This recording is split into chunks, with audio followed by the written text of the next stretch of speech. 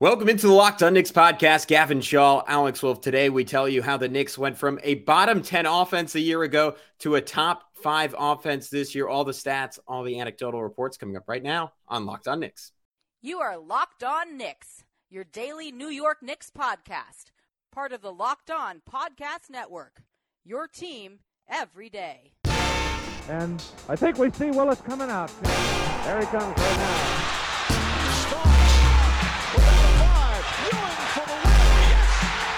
Puck left, now fires it, and he's good, and he's fouled! It's up, and he is fouled! Anthony for three. Bang!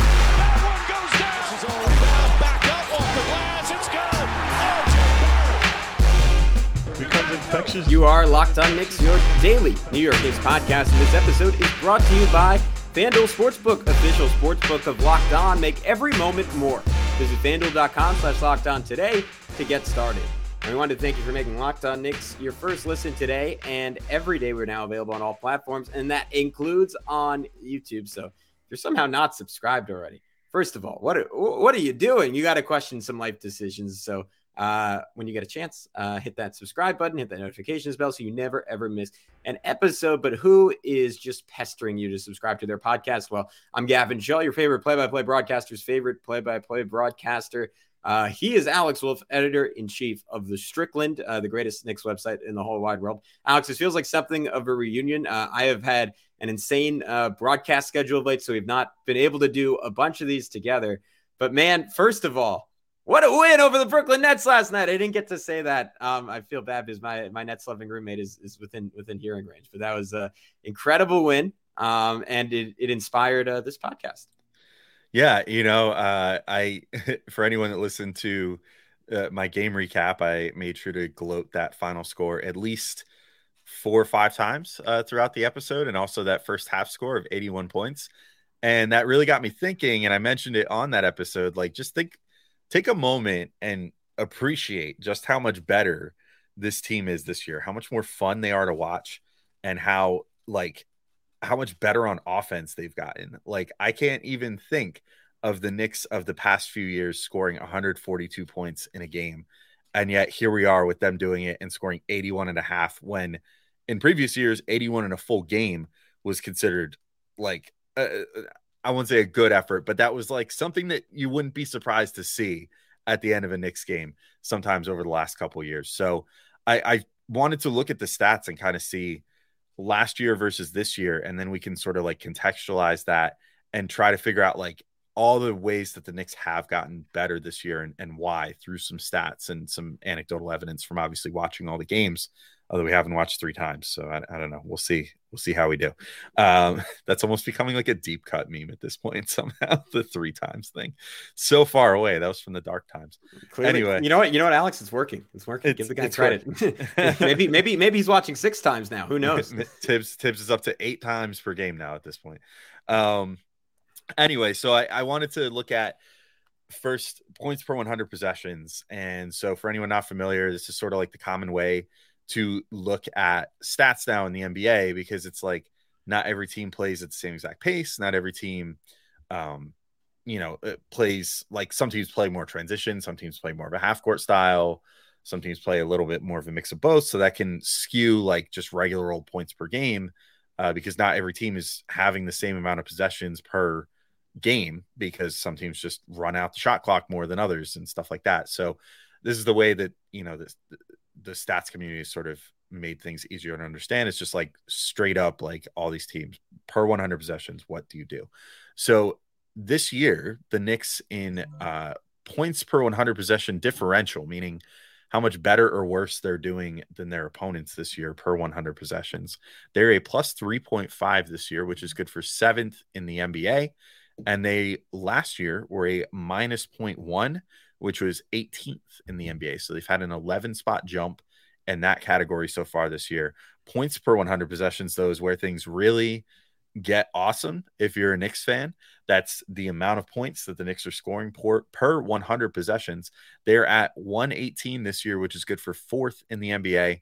They were at 110.9 last year, which was 21st in the NBA. So from the bottom third of the league up to top 5, this year with almost actually a 7.1 point improvement. And then on the defensive end, things have actually gone down a tiny bit, which I think is kind of funny. It's almost like a microcosm, or I guess maybe a macrocosm of like what happens when you add a player like Jalen Brunson, who's so sublimely talented on offense, but not the best point of attack defender. They actually are 17th in the NBA this year in points allowed per 100 possessions at 114.5, and they were 11th last year at 111.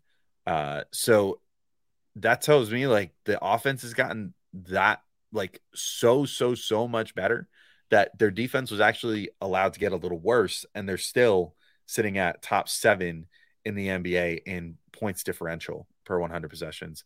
One last stat that I'll throw at you, Gavin, to just react to before we get into a couple other like minor stats that I thought were kind of interesting. Opponent effective field goal percentage, which is it takes into account that a 3 is worth more than a 2. So it actually like it takes into account 3-point defense in kind of an interesting way.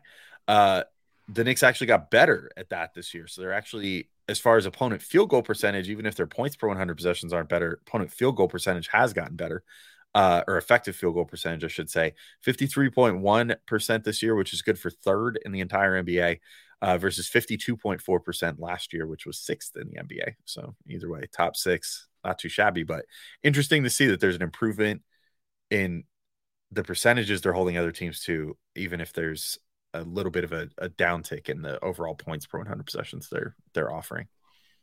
Yeah, I think when I look at the offense, what stands out to me, and this was a great note from Jonathan Macri in his newsletter 2 days ago. What's kind of funny is the stat I'm about to reference talks about effective field goal percentage. The newsletter was 2 days ago. Since then, the Knicks have moved up 2 spots just from the Nets game, but they're top 10. I mean, arguably like top 7 or top 5, depending on what metric you're looking at. Offense, despite ranking 21st in the league in effective field goal percentage, which is basically just a summary of how efficiently you shoot the basketball, including that 3s are worth more than 2 and that free throws are a thing. So why is that the case? It's because they are incredibly good at offensive rebounding, 2nd in the league in offensive rebounding, and top 10 in the league in not turning the ball over. And Alex, I think a key to both those things are how ISO heavy the Knicks are offensively. And isolations have always been correlated with less turnovers because you're just passing the ball less. So there's less opportunity for sloppiness in that aspect of the game. And the Knicks this year have been fantastically good in isolation. They're 4th in terms of the frequency that they isolate, and they're 6th in efficiency. Julius is leading the way. He's 9th in the NBA in isolation points per game.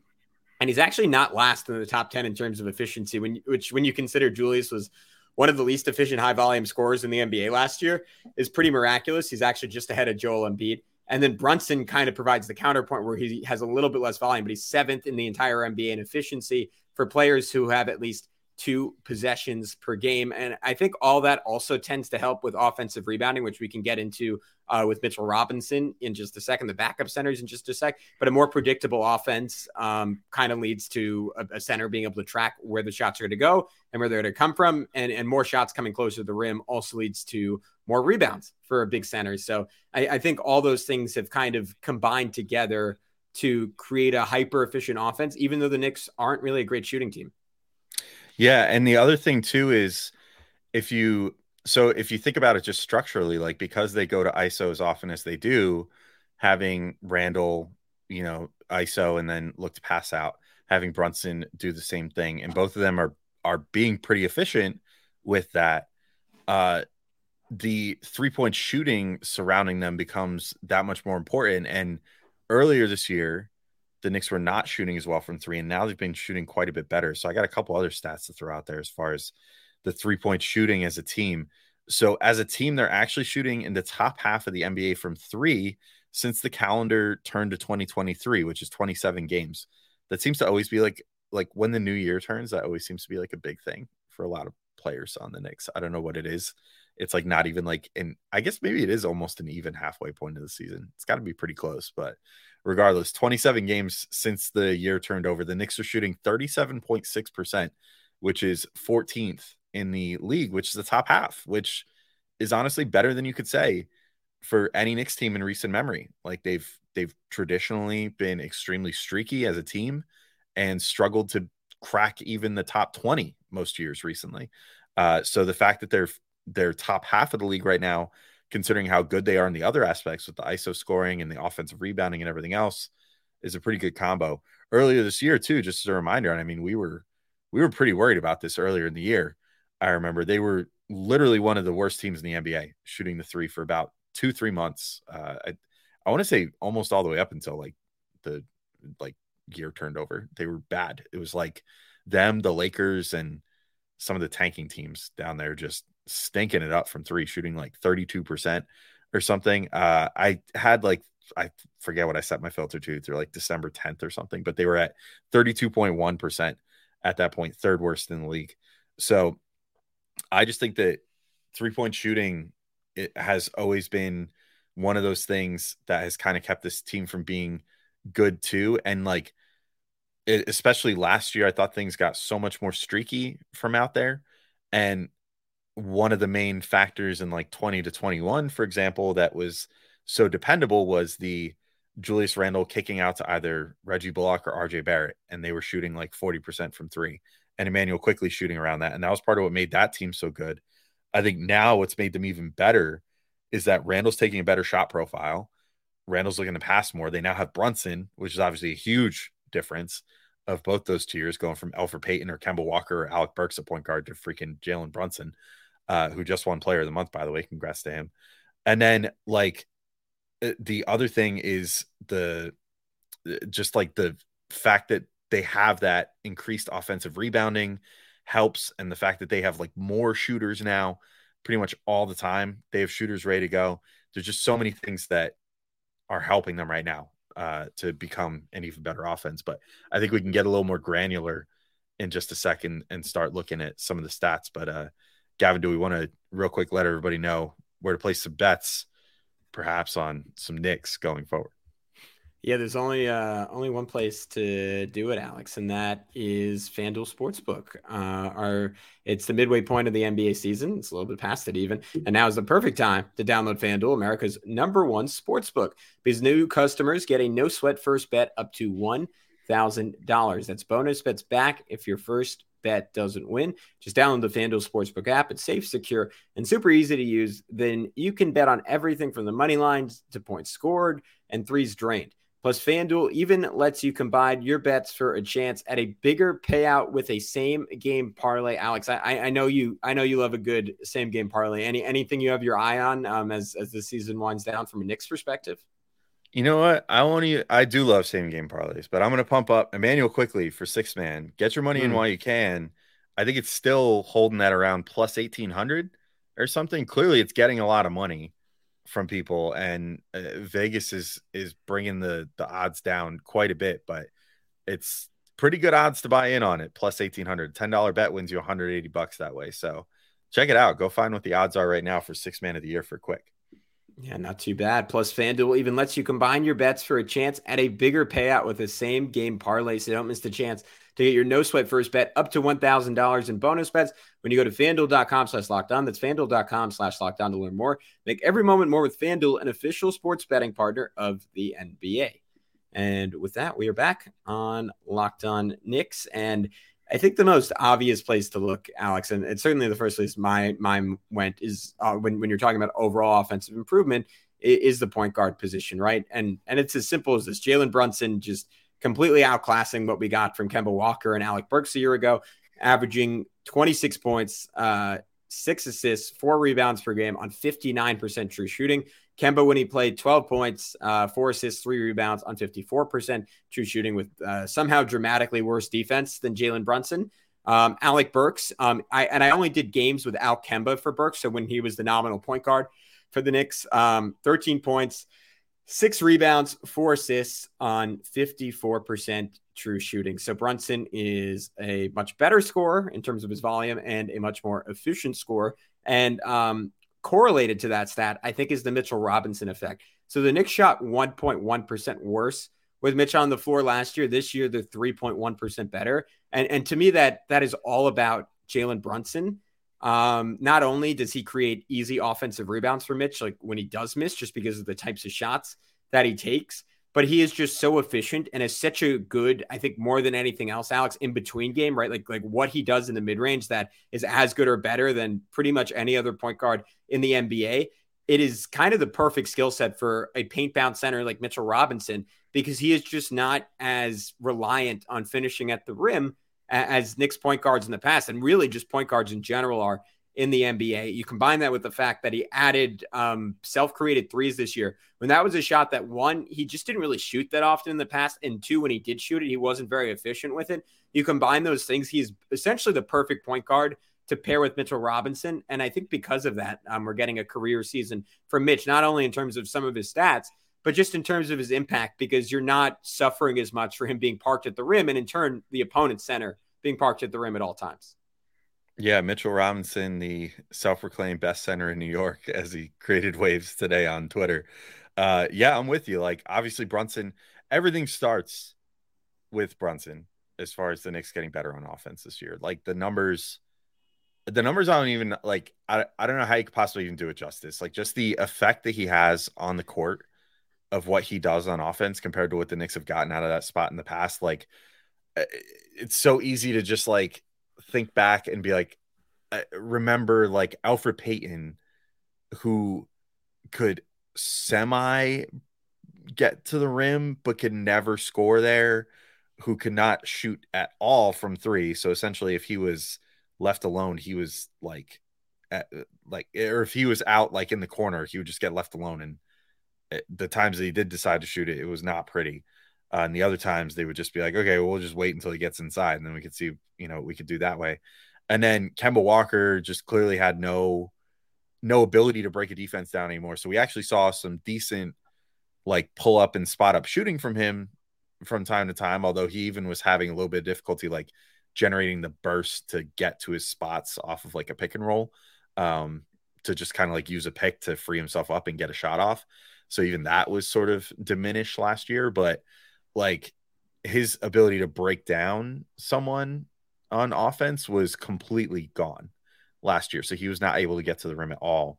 And then Alec Burks was able to shoot the three. He actually even was okay at, like, self-creation and stuff. So, like, that part was fine. But as far as breaking down the defense and initiating, he left so much to be desired, because essentially he was able to get to the rim, like, I don't want to say at will, but almost at will, and yet finished, like, the worst maybe in the entire NBA for the amount that he would shoot there. Like, 39%, I think, was the number that he shot at the rim last year, which is just like a solid 20 to 30 points less than what you want that number to be, which is absolutely insane. So it's, Brunson is, like, where everything starts here.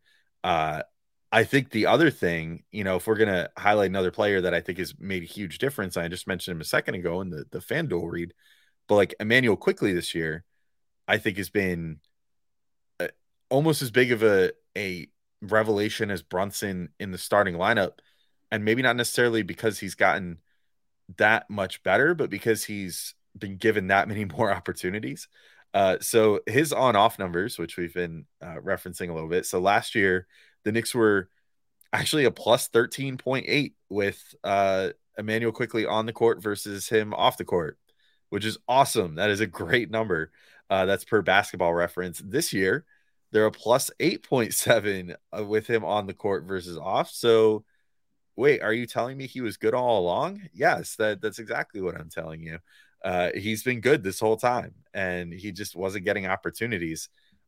What's even funnier is, like, some of his stats that you would maybe think, like, oh, these presumably are better this year, aren't necessarily. Like, his assist percentage was 23.5% last year, is actually only 16.3% this year. His usage percentage is down from 24.2% last year to 19.5% this year, which usage percentage is amount of time that you finish a play either via a shot or an assist. But, like, it just feels like he's as involved as ever. Like, his defense is so good. He's moving the ball around. He's just kind of always a part of what's going on, whether Brunson's on the floor or not.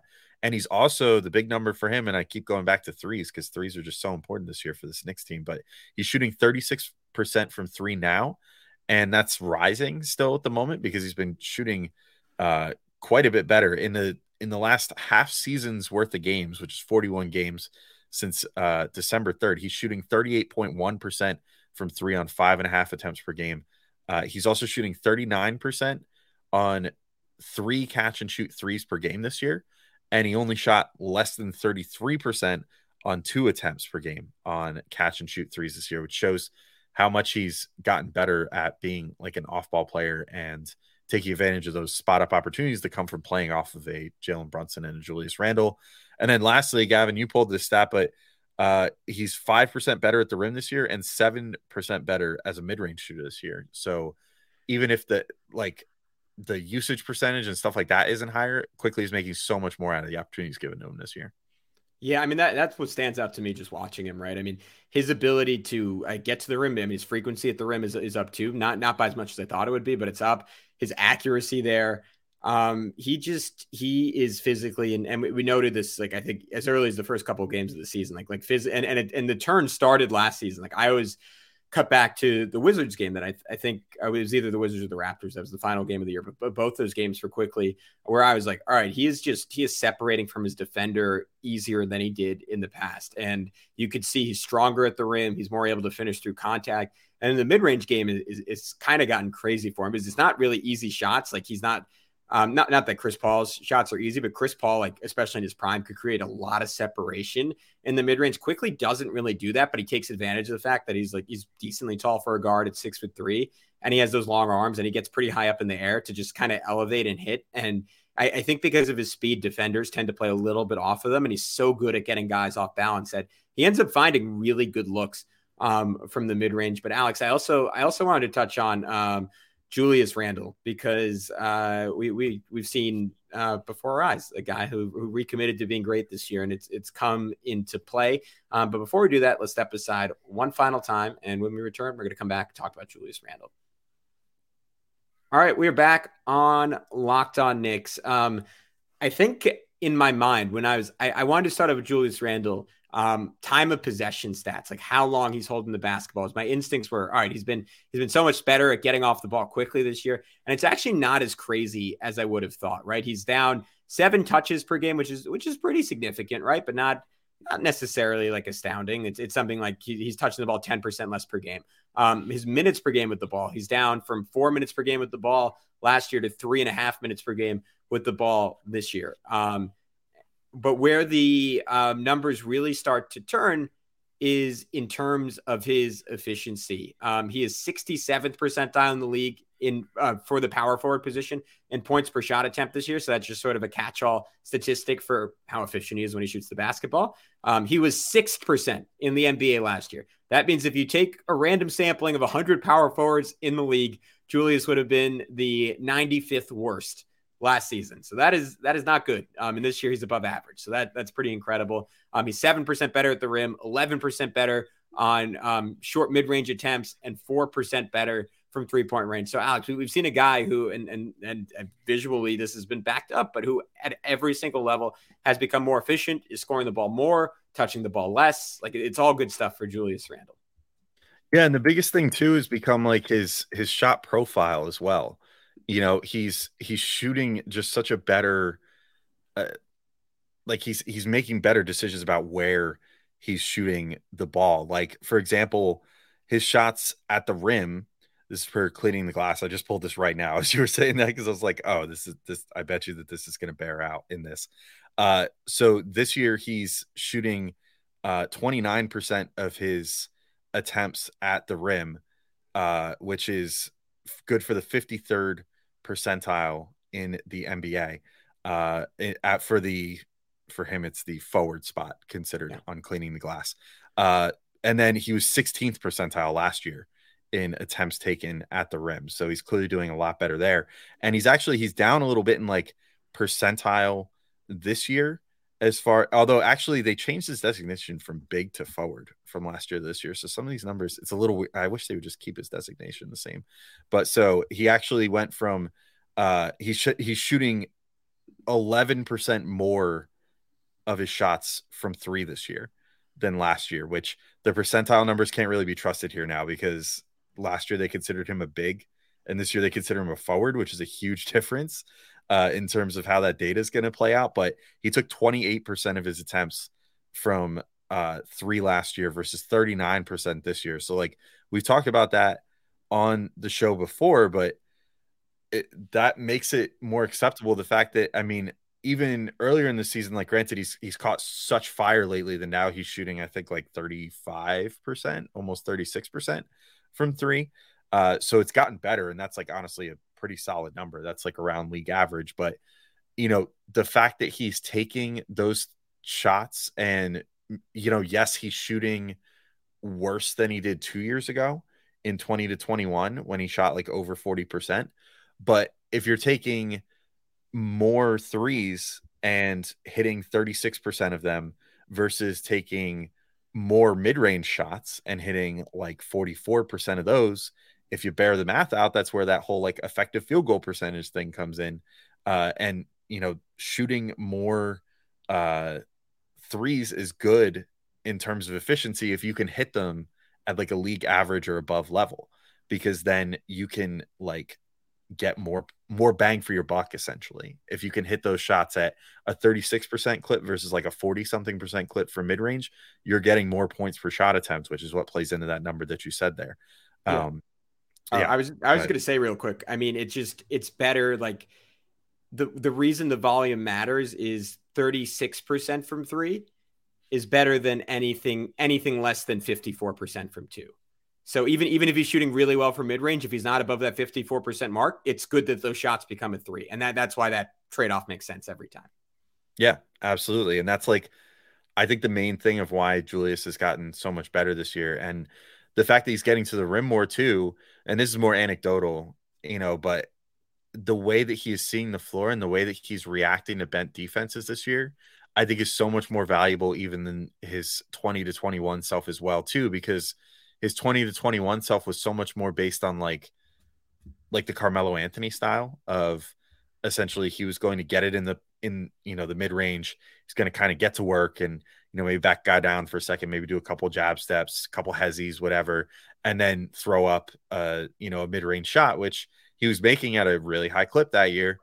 But ultimately, all he was kind of waiting for at that point was like, okay, I got to get hot. And once I get hot, then the doubles will start coming. And then I can start attacking a bent defense that way and kick out to guys. But even then, even in that great season, and especially last year, we saw him struggle with reading the floor in those situations and kind of cave to the pressure a little bit. Whereas this year, he's taking the opportunities to drive more. And even if he has no intention of actually getting to the rim, like we've seen lately, like one of his trademark moves is like get it at the 3-point line, start driving in, and then start cutting like horizontally across the lane instead of directly towards the hoop, and just like make the defense react to you. And even if a guy just turns around off of Quentin Grimes and looks at you and says, oh no, what's he doing? That gives you that split second to whip it to Quentin Grimes and create that opportunity that way. So like, it's so much better to be in motion and trying to create than it is to be stationary and trying to create. And I feel like he's learned that lesson this year, and it's really, you know, borne out in how he's been playing. No, absolutely. He is, I mean, our guy Benji Ritholtz had a whole thing on it earlier this year, but just his activity level, like I think it ends up coming into play on the defensive end as well. It's almost like once he stops moving, he doesn't really start. Or sorry, once he starts moving, he doesn't really stop moving. I almost flipped that. Speaking of guys, big guys who move under the basket, Mitchell Robinson. I wanted to just go a little deeper on what I noted earlier, where the Knicks are still a really good offensive rebounding team. In fact, Alex, you made mention of this earlier. They are a better offensive rebounding team than they were a year ago. And that is in spite of Mitchell Robinson nominally having less of a relative impact. So let me explain that. Last year, the Knicks were 5.5% better in terms of their offensive rebounding percentage. So the number of missed shots that they offensive rebounded. This season, when Mitch was on the court than when he was off, this season, they're only 1.8% better when he's on the court than when he's off. So what that actually indicates is nothing about Mitchell Robinson. What that indicates is that his backups, Isaiah Hartenstein and Jericho Sims, versus I guess the combination of Nerlens Noel when he was healthy for, 10 minutes last year, Taj Gibson, and rookie Jericho Sims a year ago. His backups are actually doing a better job than the backups were a year ago. And to fully sum that up to the point, the Knicks were 6th in the league in offensive rebounding last year and 2nd in offensive rebounding percentage this year. And I'll throw in a way they've doubled down on that. Josh Hart, since coming to the Knicks, leads the league in offensive rebounding percentage for guards, not for all players. But Alex, this is something we made note of when the Josh Hart trade was done, and it's why I think the Knicks might have a little bit more lasting or staying power, I guess, in the playoffs than people previously thought. There was this whole notion a little while ago that, all right, offensive rebounding, that was so 90s, right? That was so early 2000s. That's not how basketball is played now. It's about threes. It's about running fast. It's about looking cool while you do it. Now, the game is still on some level about physicality. And I think the bubble Lakers were a great example of that. The Celtics last year, when they were really rolling with Robert Williams and Al Horford healthy and playing together at their peak, when they were just dominating the NBA, you can win in this league because you can out physical people. And I think the beauty of this Knicks team is they do have kind of the sterling efficiency numbers that you want. And to your point, they're actually now at least like over a large sample size, an upper half 3-point shooting team. But while they've gotten kind of that fanciness, they didn't lose their brute physicality. And it is to everything we've been saying. I think that's kind of the apex of this conversation. You combine the brutality that worked for the 2021 team and what they were going for last year, even if they didn't accomplish it, which was like, all right, we want to maintain that, but we also want to shoot better. So we're bringing Kemba Walker, who for his career, one of the more efficient point guard scorers in the NBA. And we're bringing Evan Fournier, who's one of the better shooters in the NBA. And it didn't work out because you couldn't keep your defense with those two. But now the Knicks have kind of combined like there's a better way to phrase this, but I'm going to say like the brain and the brawn. This is kind of the apex of those transformations.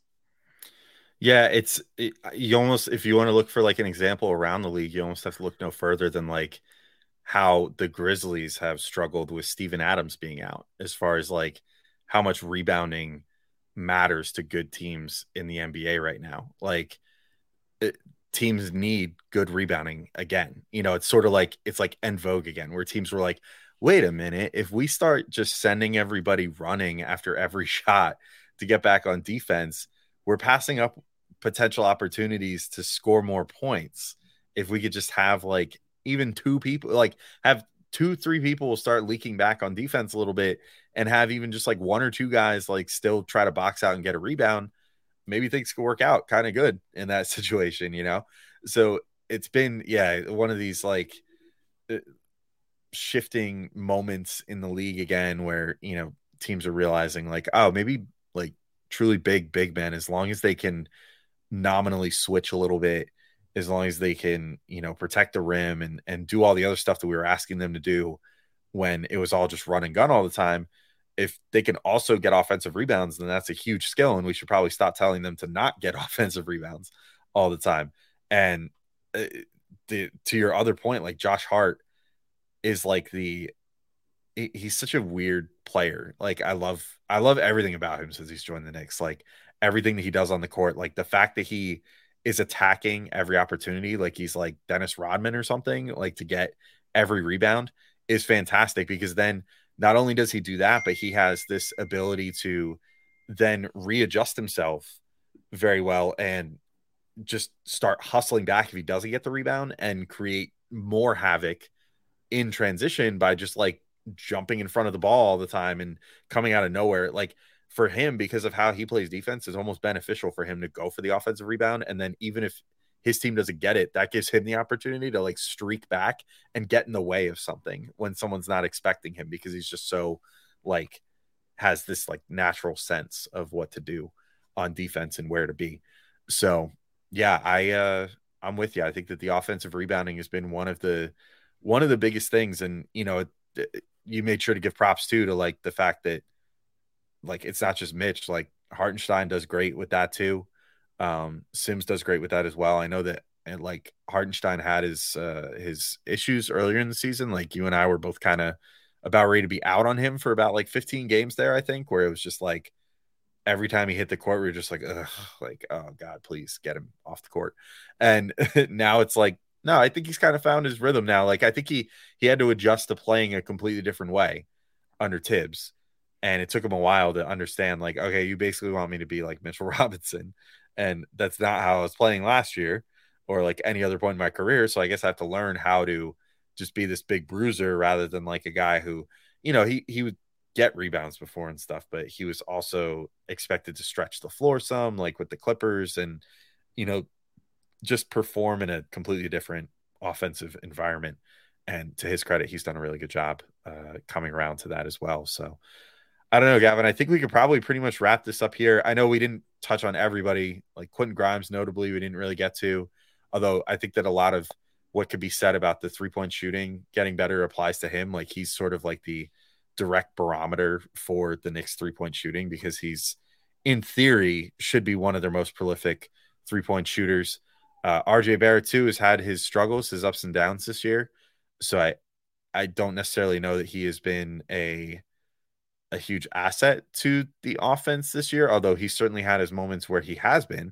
And I hope that we see more of those going forward. We did just talk about him recently too, about how he's gotten a lot better at getting to the rim and finishing at the rim this year. Hopefully his shot comes back around soon, and then that can all kind of put itself together. But otherwise, yeah, I mean, it's great to be a Knicks fan right now, and it's great to be watching this offense every day. Yeah, I'll give. I just want to send people out on a high, so I'll end with two crazy Josh Hart stats. He leads for wings. He leads the league in points per shot since joining the Knicks, and he leads the league in on-off differential per 100 possessions since joining the Knicks. So if you took anything away, 45. yeah. So if you took anything away from this podcast, it's go to FanDuel Sportsbook, put in a bet for Emmanuel Quickley for 6-man, and then put in a bet for Josh Hart for MVP. And if the voters have any sense of how math works, you'll be a millionaire by the end of this. But I sense it's going to be like a Kevin Malone situation. If anyone gives you 10,000 to 1 odds on anything, you take it. If Josh Hart wins an MVP this year, I'm going to be rich. You know what? I mean, I would. I'll just throw this out there. I would look at like this is crazy. This is a little bit of a jinx, but I would look into Knicks championship odds. You know what? Throw $10 down. Might be the best $10 you've spent in your life. It'll take some luck and some injuries, which hopefully don't happen. But anyways, he's Alex. I'm Gavin. This is Locked On Knicks. We'll talk to you soon with a recap featuring Ariel Pacheco. So that'll be a lot of fun. That'll be of the Heat game, which is a really, really crucial game for the New York Knicks. So we'll have that for you tomorrow morning. But until then, be good. We'll talk to you soon on Locked On Knicks.